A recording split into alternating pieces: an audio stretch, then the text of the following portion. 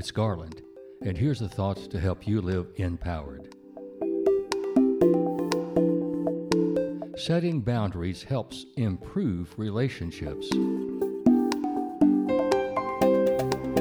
We use boundaries to make our life safer. Think of all the ways we set boundaries to establish the line between acceptable and unacceptable behavior. We make laws and rules.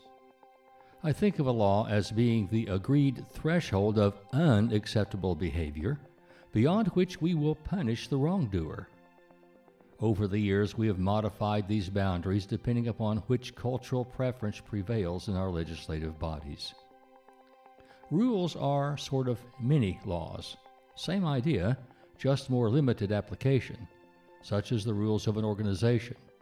Sometimes we call them house rules, like my dad used to say, my house, my rules.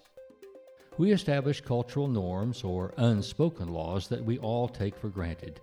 We say, well, that's just the way we do things around here. We assume these norms come from behaviors as practiced and allowed by the leader of that group. In fact, a culture is defined by the behaviors that are allowed through example by those who maintain control. We make promises or covenants. Individuals agree to the terms or boundaries of their relationship in addition to any other laws that govern them. In this category, I think of marriage vows or a business deal sealed by a handshake or a contract.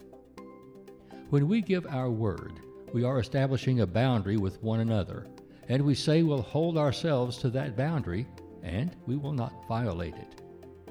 The empowered work on building healthy relationships by taking stock of the boundaries that order and define them, and then doing their best to honor them and being willing to refine them. When doing so will make that relationship better for all involved.